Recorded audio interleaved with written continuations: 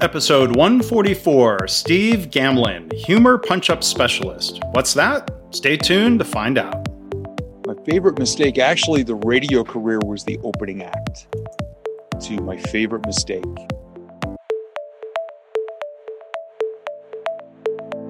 I'm Mark Graban. This is My Favorite Mistake. In this podcast, you'll hear business leaders and other really interesting people talking about their favorite mistakes. Because we all make mistakes. But what matters is learning from our mistakes instead of repeating them over and over again. So this is the place for honest reflection and conversation, personal growth, and professional success. Visit our website at myfavoritemistakepodcast.com. For more information about Steve Gamlin and all the different things that he has done and is doing, look for links in the show notes or go to markgraban.com/mistake144. Thanks for listening. Well, hi, welcome to My Favorite Mistake. I'm Mark Graban. Our guest today is Steve Gamlin. He describes himself as, and I'm sure this is accurate, so he is a speaker, an author, a vision boarder, and I'll have to ask and get clarification on what this means, a humor punch-up specialist. So before I introduce Steve a little bit more, Steve, thanks for being here today. How's it going? Going great, Mark. Thank you so much for having me. Great to be here and look forward to sharing some cool energy with your listeners. Yeah, well, thanks. So what does Steve Gamlin do? He teaches individuals and organizations how to see their goals, to understand why they want them, and to build an action plan for achievement. And how does Steve do this? It's a blend of back to basics positivity, engagement, humor, and visualization. So a lot of our audience will be just listening. So I guess they'll have to imagine the visualization, and they have to imagine me saying that word correctly the first time, which I did not really do. So Steve, thank you for being here. I'm sure the humor is going to come through regardless of whether people are watching or listening. Always. And that's such an important part of everyday life. Like you said, the back to basic stuff, and you can weave a little humor in there. You're going to be okay. And that's how you and I get memorable. And that's a great way to drive the lessons home. Yeah. Well, thank you for that. And you can learn more about Steve's work at stevegamlin.com. He's the author of 4 books, including, here's a fun title for you, Table 7, Your Centerpiece is on Fire. So before we get into the core question and talking about mistakes, like what, in a nutshell, what's the story behind that book title? That's actually my other 3 books are all personal development. That one goes to my DJ business, which I've owned for about almost 28 years. About a decade in, I had this arsenal of stories of the weirdest things that had happened to me. And I used to tell the stories to nervous brides over the phone, and they'd be all worried. I'd say, well, kick back. Let me tell you what I've survived so far. And all of a sudden, like these moments we get, 3 brides in 1 week said, oh my gosh, you should write those down and make a book. And within a year, it was done. And yeah, Table 7, Your Centerpiece is on Fire, which is actually a true story. That did happen very early in my career. But it was once described by a reviewer as required reading for nervous brides. So it's still kicking around out there somewhere, but it was a joy to write and usually a joy to live the stories as long as they all ended happily. Well, it sounds like it would be fun to read. And you mentioned the DJ business, the wedding DJ business. Part of your professional background was time on the radio as a DJ, right? Yes, it was. Yeah. From 1992 to 2002, I worked 15 years worth of hours in 10 in the radio industry and fried myself out. Wow. So that's probably a different episode and different mistakes and experiences there. Or maybe that is going to be your favorite mistake. I don't know. But did you have a particular radio voice? Is that something you flip that on, or you sound the way you sound now? Actually, it's funny because people now say, oh, I really enjoy your voice. You have a good radio voice. And I always say the same thing. It's a dang shame I didn't have it at the time.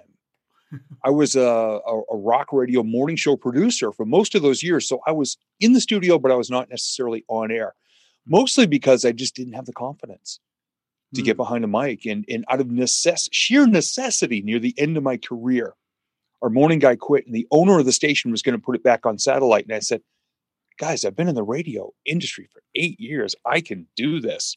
Mm-hmm. And they didn't know I'd never been on the air. That was terrible, but they allowed it. And I kind of got a little more confident and grew into it. And then that led to everything I'm doing All right. now. But yeah, this is not the voice I had back then. No, not even close. Just a matter of age and accumulated experience. The voice is better now. Yeah. And I think just being comfortable in your own skin.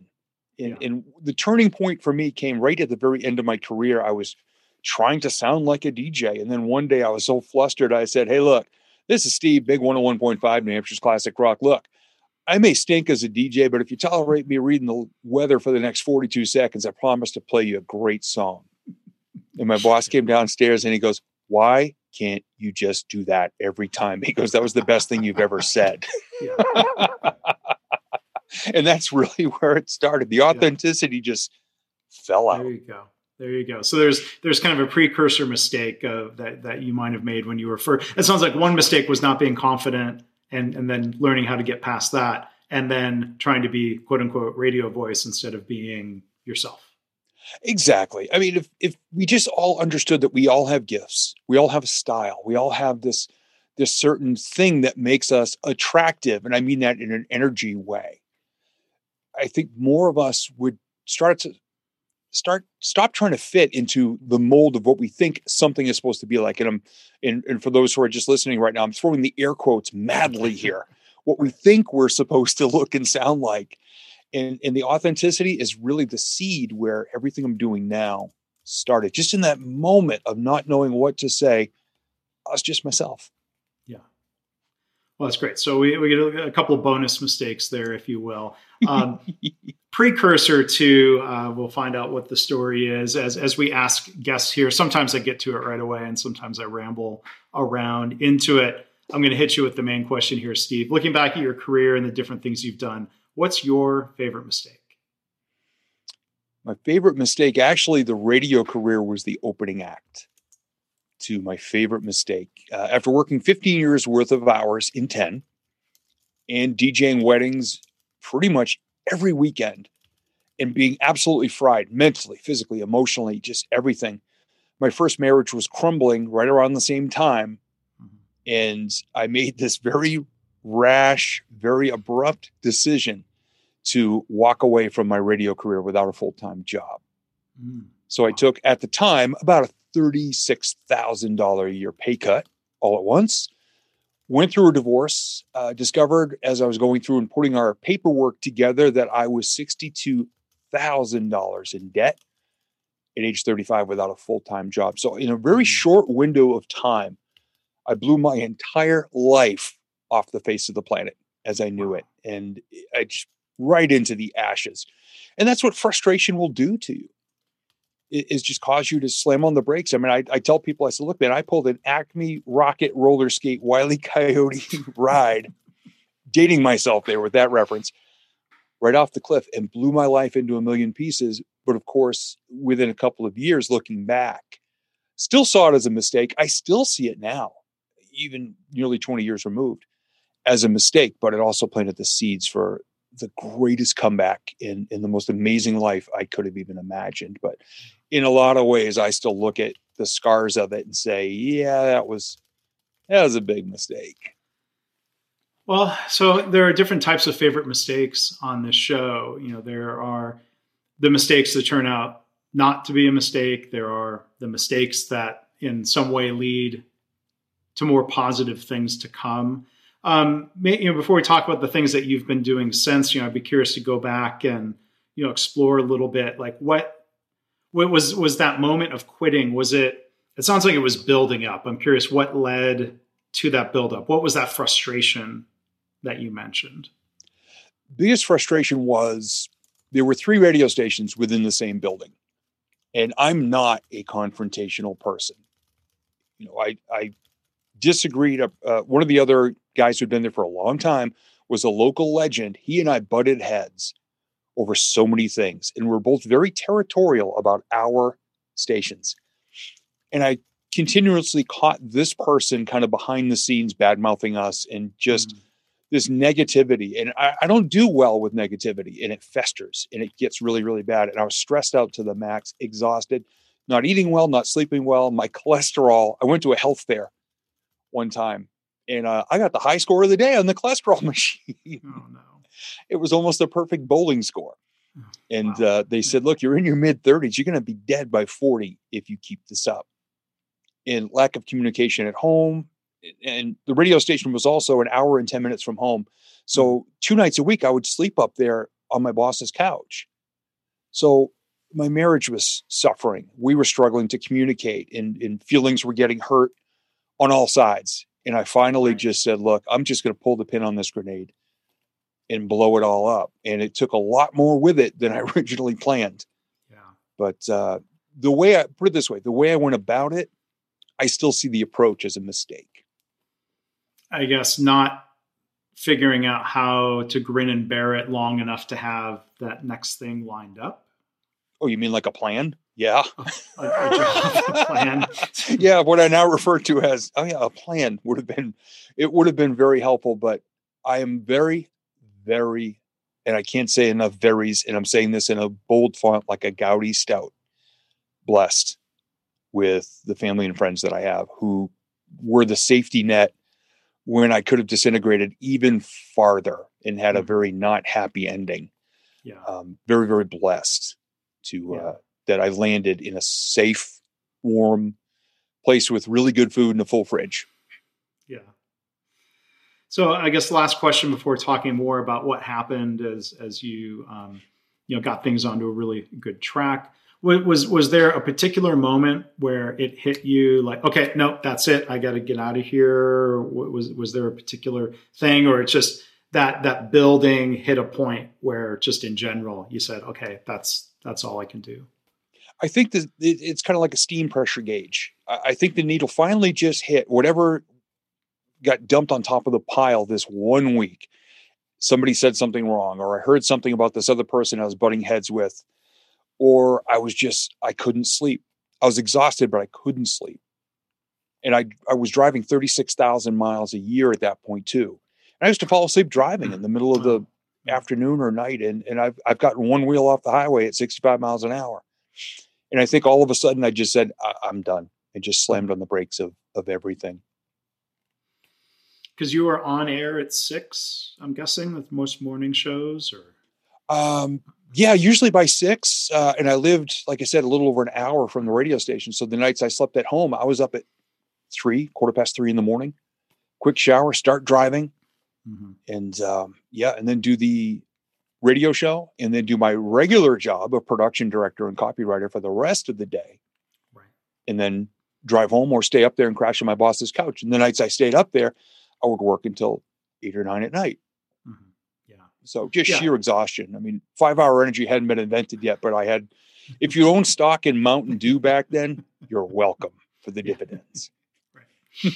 And I mean, that's one thing, it seems like people who do morning television or morning radio do quite often burn out on it. So I grew up around Detroit, and right after college, the top show in Detroit you may have heard of was the Drew and Mike Show.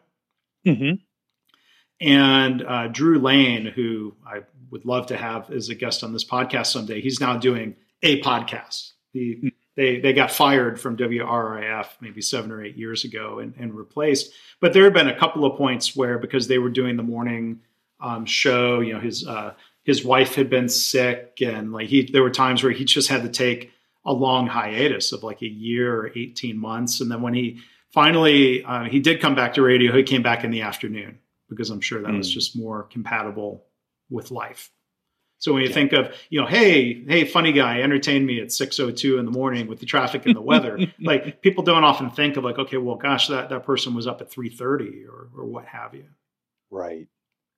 Oh yeah. People think we just, flip a switch and we're on. Oh, for every minute you hear, there's an hour of our lives that goes into it. And yeah, it's a grind. It really is. Yeah. So the things that you're doing now, and there'll be some pieces to fill in along the way, but a couple of questions. So the book title, that one book title especially drew me in. The name of your company piqued my interest. So I'm going to ask you this name, Motivational Firewood. What's the meaning behind that? What's the origin of that name? When I first started as a speaker, I went to a meeting of the National Speakers Association here in New England, and they meet just south of Boston. So I drove all the way down there, and somebody says, well, you got to be in the NSA, National Speaker. So I drove down, and it was my first meeting, so I knew nothing and nobody knew me. So I had one of those blue name badges that basically say, hey, look at me. I am clueless. I'm new. And this gentleman came over and he says, oh, hi, Steve. Yeah, my name is Don. What brings you here today? I said, well, I want to be a motivational speaker. And he started asking me questions. What do you speak on? What sets you apart? And I said, I want to help people. And he said, you're not helping yourself right now. Let's talk about what makes you different and unique. Mm-hmm. And he was so patient and he was so kind and generous with his time. We had about maybe a 5-minute conversation. And he kept asking questions. And finally I said, look, Don, if people come to hear me speak, then they obviously have a spark of something they want to do in their lives or make better or a goal. So if I share a story or an example or a lesson or something that inspires them to go for it, it's like I've provided them with motivational firewood for their spark. And he says, okay, one more question. Mm-hmm. Do you know anything about trademarks? I said, well, I'm more clueless about trademarks than I was about motivational speaking 5 minutes ago. He said, look it up, because I love the premise. I love the way you just described it. And he says, and what I love most was the look of joy on your face when you just gave me that answer. He goes, you're onto something. Mm-hmm. Stay with it. Stay with it. And I did. I've owned motivational firewood trademark ever since. Yeah. And so is there motivational kindling that goes along with that spark as well? The little tiny pieces are maybe kindling. Yeah. But there's, it's daily messages on social media, positivity. It's appearances on great shows like yours, and just being able to share back to basics positivity with humor anywhere I can. Yeah. So you do the speaking, and then the idea of vision boards. That's something I've heard more about in the last year. I've got a friend and a colleague who does work that may be similar, or at least it uses that same phrase. What is a vision board? How is that used in different ways? The way I describe it is a vision board is a wall-mounted GPS for the rest of your life. It's understanding where you are right now, and then figuring out in 9 major areas of your life. It includes your career, your finances, your relationships, your connection, your physical health, your emotional well-being, your spirituality, your ethics, morals, and integrity, and all these things working together at all times to describe where you want your life to be. Say, I always start a year from now. Mm-hmm. Don't give me that I'm going to be a billionaire in 20 years, but I have no clue how to start, because you're not going to get going for long. So what I encourage people to do is wonder, what do my goals look like? Which I follow up with feel like, sound like, even smell like, to try to get a sensory connection to where they want to be. And the most important thing you can understand is why you want that. As deeply rooted a reason as possible, because if you just say, well, it would be a good idea, a pebble could knock you off the road. A year like 2020 could just demolish you. Sure. But if you understand your why and you have that good solid vision and know where you are now, you stand a much better chance of not only recognizing the little steps you need to take continuously, but also the joy of what it's going to be like, because you've already felt it when you get there. So I walk people through a 10-step process, and I take as much of the woo-woo out of it as possible, because it drives me crazy. What do you mean by that? Or what's an example of woo-woo that may be surrounding vision board idea? In The Secret, which was my introduction to law of attraction, they had a great basic broad brush message. And then they put in a genie in a magic lamp and said, if you wish for it, the law of attraction will bring it to you.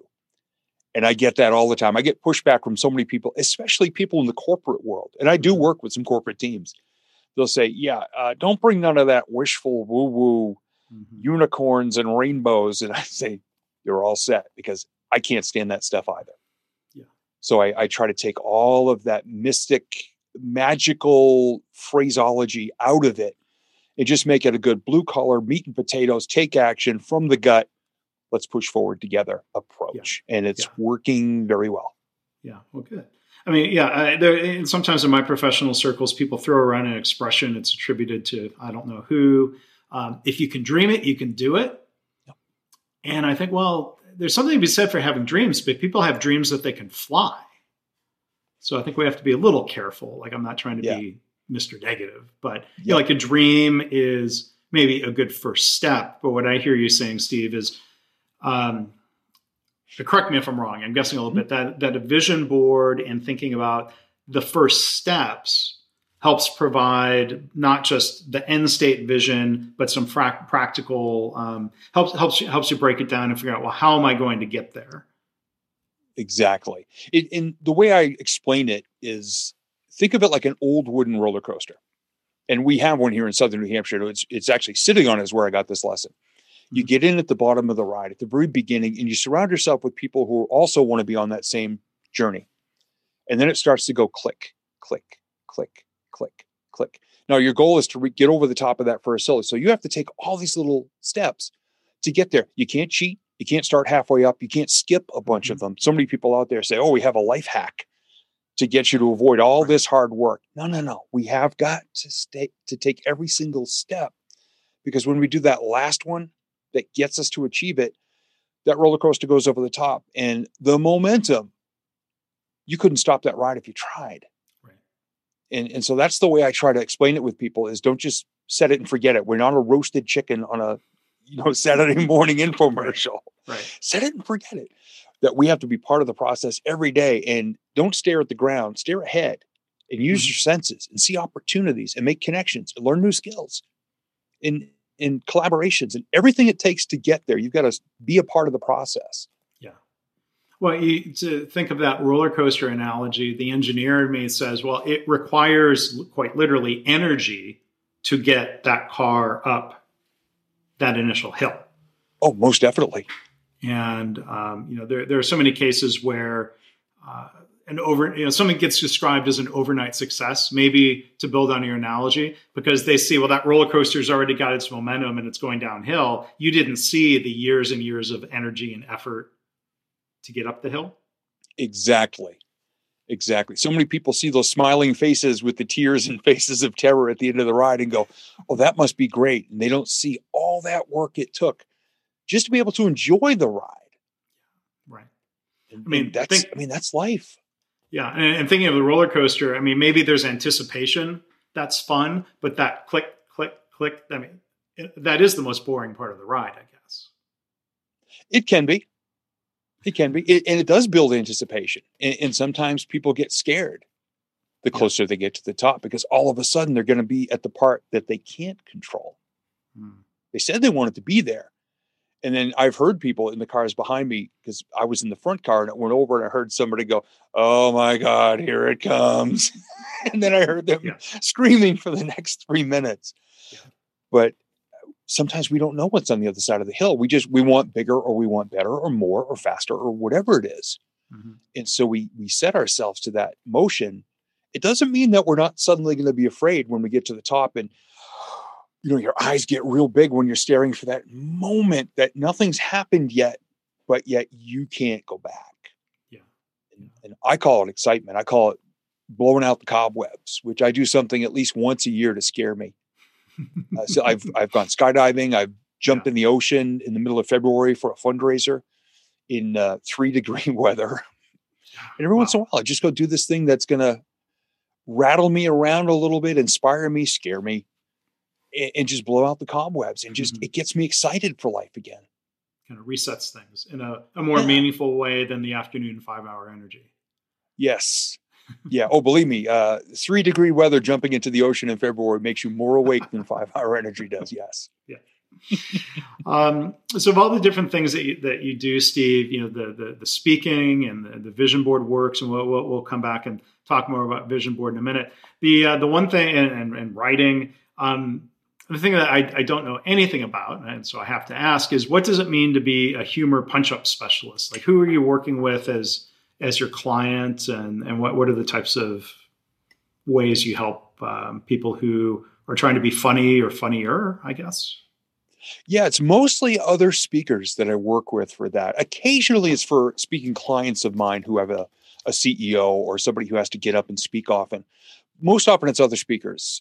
And so many people don't understand the mechanics of humor or comedy. I've actually literally watched a CEO get up before, who was supposed to be bringing me up as a speaker, and get up and tell an off-color joke. or say something very offensive and think they were being funny. They tell a street joke or something. Not really appropriate for their audience. So one of the big things that I work on with other speakers is, first off, who is your audience? What is the level of humor you can get away with? And let me help you craft your stories in such a way that your face, your voice, and your body language all help to increase the impact and memorability of your message. So it's using humor in a very appropriate, safe, and impactful way, and not just be up there telling jokes. So I've got a number of fellow speaker clients who are part of that. And ever since I added that to my online profile, that is a question I get a lot, and I always love answering it. Yeah. And so do you, let's say, I can think of like, there are times there's this phrase I've heard, script doctor, where somebody will read a script and maybe they might even use the phrase, let's punch it up. Do you watch, I imagine you watch tape, video, I'm dating myself. You watch digital recordings of somebody speaking or telling jokes and sort of like reviewing game film, give feedback, or say, well, here's a way you might set up that punchline better. Here's a way you might maybe need to get to the punchline sooner. Exactly. If video's available, I'll ask for that. And if they have just audio, that'll do as well, although it's a little more difficult. Sometimes some people will just say, look, I haven't delivered this yet, but I need to make it funnier. That can be a challenge, but I'll still go through and I'll be walking around while I'm reading it. Okay, what's the physicality of this? So we can not only the visual, but the audio and then the physical movement, trying to just say, okay, as a bare bones basic, let's start here. Here are my suggestions for that. So I've done from video, from just audio, and getting a script saying, this is brand new, I'm delivering it in a week. Can you make it funny? Wow. And that, no sometimes pressure a tall order, maybe, right? They're asking, can you? I mean, is the answer ever no? The answer is I can do something. Sure. I can't make it perfect. Yeah. But if you are happy with what I create, use it, pay me for it. Yeah. And we'll move on afterward if you want to continue to grow it. But thus far, knock on wood, 0 refunds and numerous repeat clients. So I'm very happy with that part of my business. Yeah. So when we talk about the mistakes that people could make using humor, like, the off-color joke seems like, my gosh, that like some of these things seem like obvious mistakes, but yet people get themselves in trouble. Are there some less obvious mistakes that people make of maybe not being offensive, but somehow just being ineffective or awkward? Yeah, I think one of the biggest things with that is when people just race through things and they don't let the audience be part of the living, breathing moment of something. Something could be funny, but the audience may start to laugh and the speaker or the presenter just immediately starts talking and going into their next thing and not acknowledging that shift of energy and giving their audience the chance to be a part of a moment. And you wind up stepping on them. And then if the next thing you say is supposed to be funny, they missed the beginning of it because they were still laughing at the first one. So when this one ends, it's silence and it's awkward. And to an inexperienced speaker, that spells failure. And silence is way louder than applause. And you have to be a speaker to understand that. Right. Silence is deafening. Yeah. It's kind of like the old Southwest Air commercial. Want to get away? Yeah. It's like that. And believe me, I've had those moments. But there are ways to build up your arsenal of go-to lines and preparing in advance for those awkward moments. But the number one thing, do your best to respect your audience is a good starting point. If you're not clear on something, do not throw the Hail Mary and hope they find it funny. Yeah. I tend to play a lot more conservatively with something I'm not 100% sure of. Sure. Well, and that's one other thing I think it's interesting of, you watch, let's say, the hour-long HBO stand-up special that has been on that network forever. And I mean, I've saw, this is going back maybe 25 years ago, there was a Jerry Seinfeld film, I think just called Comedian.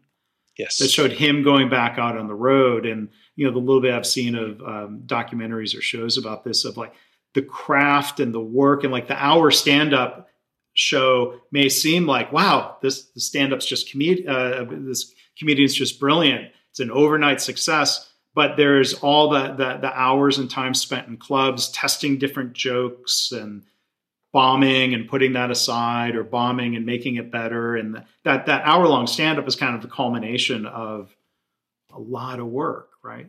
Mm-hmm. Oh, it could take a year to craft a new, even a half hour of material for a serious comedian. And I remember hearing something about that. And it's been forever since I've seen it.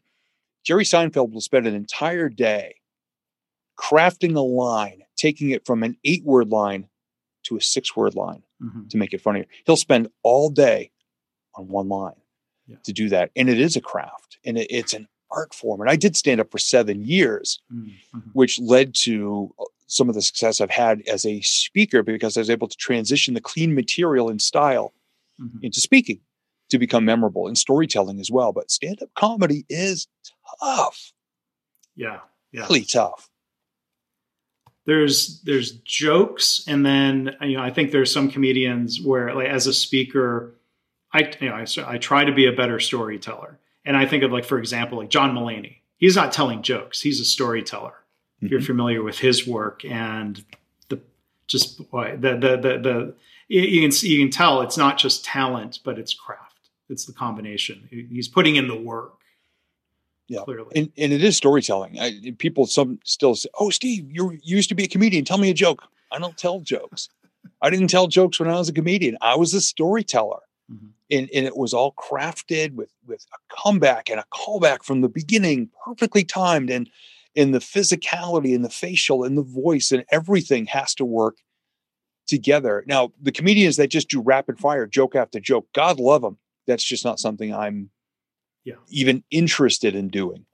Yeah, that's like I'm a long form storyteller. That's like a Stephen Wright, or more common, or more modern days Dimitri Martin, or somebody where it is in a way it's jokes, or One other question about, if we're trying to use humor as a speaker or in some sort of setting, I think you've touched on this a little bit. What happens when you bomb? Like you think something is going to elicit laughter, and then you do get that deafening silence, and what I think gets referred to as flop sweat. Yes, forms on your brow. Oh, I think you alluded to sort of real. planning for that. How do you get out of that very real situation? Here's how I've always looked at it. I've got a couple of go-to things in my back pocket at all times. If I'm speaking and I have the clicker with me for a slide presentation, because I use a lot of visuals. I don't put words on the screen. I use a lot of visuals.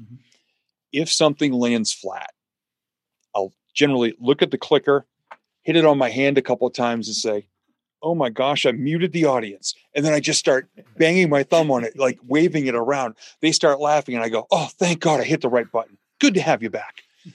And then if God forbid, there's another moment, I'll just stare at them and say, "I'm so sorry. That was way funnier in my head before it fell out." Just and they'll laugh at that. And people say, "Well, what happens if it happens a third time?" I said, if it happens a third time, I'm not a very good speaker, and I better go work on my craft, because I don't have a third get out of jail free, card. Oh, that would actually be a good third one. I should get a Monopoly card that says get out of jail free. But if a third time, that means somehow you have not made a good connection with that audience. They don't love and trust you yet. They haven't warmed up to you yet. They haven't connected yet. And if it happens a third time, maybe you're not the best fit for this audience. And there is such a thing as not being a good fit. You mentioned your engineering mind. Yeah. Early in my career, I got blinded by a really nice paycheck to speak in front of a dozen aeronautical engineers without a handout, opening with humor, getting in their space, and bombed horrifically. I described it one time. Somebody said, "Steve, it couldn't have been that bad." I said, picture an old World War II movie. Because now that you shoot a plane, it just blows up. Back then, you just put a few bullet holes in the fuselage. It drains a little oil, little flame, little smoke, and it trails smoke until the plane crashes. I got shot 5 minutes into a 90-minute speech and trailed smoke the rest of the way. Oh, no. Oh, it was bad. Well, an audience of 12, it sounds like, would be a challenge, because there's not as much of that. Like, I think watching a movie at home on the couch that's funny, it's yourself or you and your your spouse or whatever, it's one thing, but there's something to be said for being in a comedy club or a theater where there's other laughter and it's contagious, maybe. Yeah. Yeah. I mean, right out of the gate, I had an written introduction that led to my opening line of the speech. And the person in charge, the head engineer, looked at it, crumbled it, threw it over his shoulder. He goes, "Well, everybody, I Googled this guy. He seems okay. Hey, Steve, come on in." And I'm in the hallway going, no, that did not just happen. Yeah. So it was an awkward start as it was. And again, this is very early in my career. I get it out of the way early. But it was a brutal setback for about 3 weeks. I canceled everything I had, and I just crawled into my basement recording studio and sulked for about 3 weeks. And then, somebody called up and sent me a testimonial for another speech that had happened that went really well. And I got right back on the horse and went back out. And now that bad one, it's just a punchline about knowing your audience, being connected and being relevant to people and understanding styles. Very important, because now I will say no to an event like that because I'm doing them a disservice by me saying I can communicate with them because it's not my audience. We don't speak the same language. God love them. If it wasn't for engineers, if I was in charge of technology, we'd still be living in caves running from our food. So I'm just not their audience. And it became a lesson. And it was a mistake. So and it sounds like there's a lesson around emphasizing it's very important that you read this. Did that become part of your game plan? Very. I started to ask a lot more questions and to educate myself more to make sure that I was the right fit for whomever I might be working with, and to not be afraid to say no and say, here's the reason why I'm not a good fit. You and I may have a great conversation, but your audience, from what you're telling me, is more of this style, brain, intellect, level of education and industry. That I just can't speak to that, but I can connect you with somebody who can. So at least I'll still provide a value for that person. So I'm not going to get into the details from a time standpoint, and I'm just not going to, but maybe someday. I turned down a speaking gig, which, these days, to be honest, they have not been exactly rolling in the way they were before the pandemic. It didn't seem like a fit on a couple of different levels. And a friend of mine who I talked to, and a bit of an advisor, and we do similar work, and he was kind of reinforcing, he's like, if it's not a fit, you got to say it's not a fit. I wasn't going to do it just for the sake of having a story someday to tell on the podcast. It was a mistake to accept that. It was a mistake to accept that gig. That won't be a future episode, but sometimes it's just Spidey sense says, you know what, this is not a fit. Maybe another speaker, or maybe no speaker at all, would be better for your meeting. So, and those happen. And you know what? They're going to appreciate you more for your honesty in the way that you are setting them up more for success than something that you're just not going to feel right from the moment you step on stage and grab that microphone. It's going to be in the back of your head. I shouldn't be here. And so, I think, if anything, I made clear to them, it's not about the paycheck at all costs. I'm thinking about what I think your needs are. And at least maybe they'll, I think they'll respect that. So, and there's an integrity in that, which is really a very important thing for what you and I do. Sure. So if I had a vision board, I think there would be something on there about integrity and integrity, values. So, so on that note, before we wrap up, and again, our guest has been Steve Gamlin.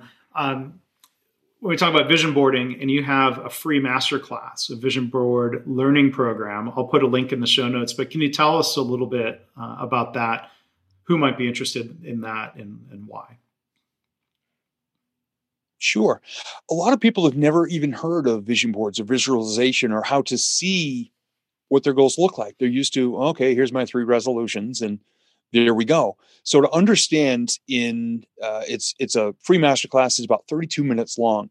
And it's me walking people through what visualization is really all about and what it can help you to achieve, and just things and guidelines of what to be thinking about, how to proceed forward to understand it better, so that if you are going to set some goals, that you are not as affected by the winds of change as so many people have been with 2020 and all these things that are going on right now. To be resilient, to be really dug in with your roots, to understand what you want to create. So that's all in there. It was a blast to create it. And most of it came out of conversations I've had with my clients over the years, my vision board clients. Mm-hmm. Well, thank you for offering that. And again, link will be in the show notes, or memorable domain name. Here's a good thing: motivationalfirewood.com/vision. I believe that's correct, not a mistake. Yes. Okay. Well, Steve, thank you. So. Good.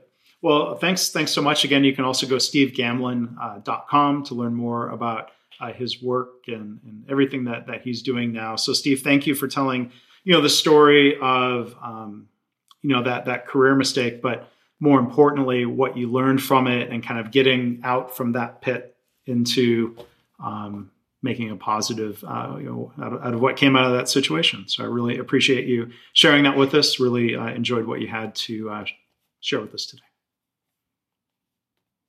Thank you so much. Been a long haul, but every day when I wake up, I look back and I say, yeah, it was a mistake, but so worth it.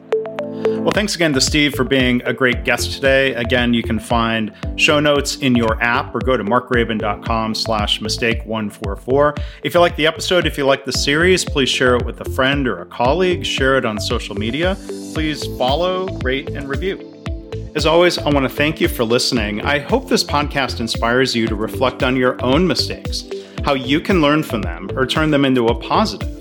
I've had listeners tell me they started being more open and honest about mistakes in their work. And they're trying to create a workplace culture where it's safe to speak up about problems, because that leads to more improvement and better business results. If you have feedback or a story to share, you can email me, myfavoritemistakepodcast@gmail.com. And again, our website is myfavoritemistakepodcast.com.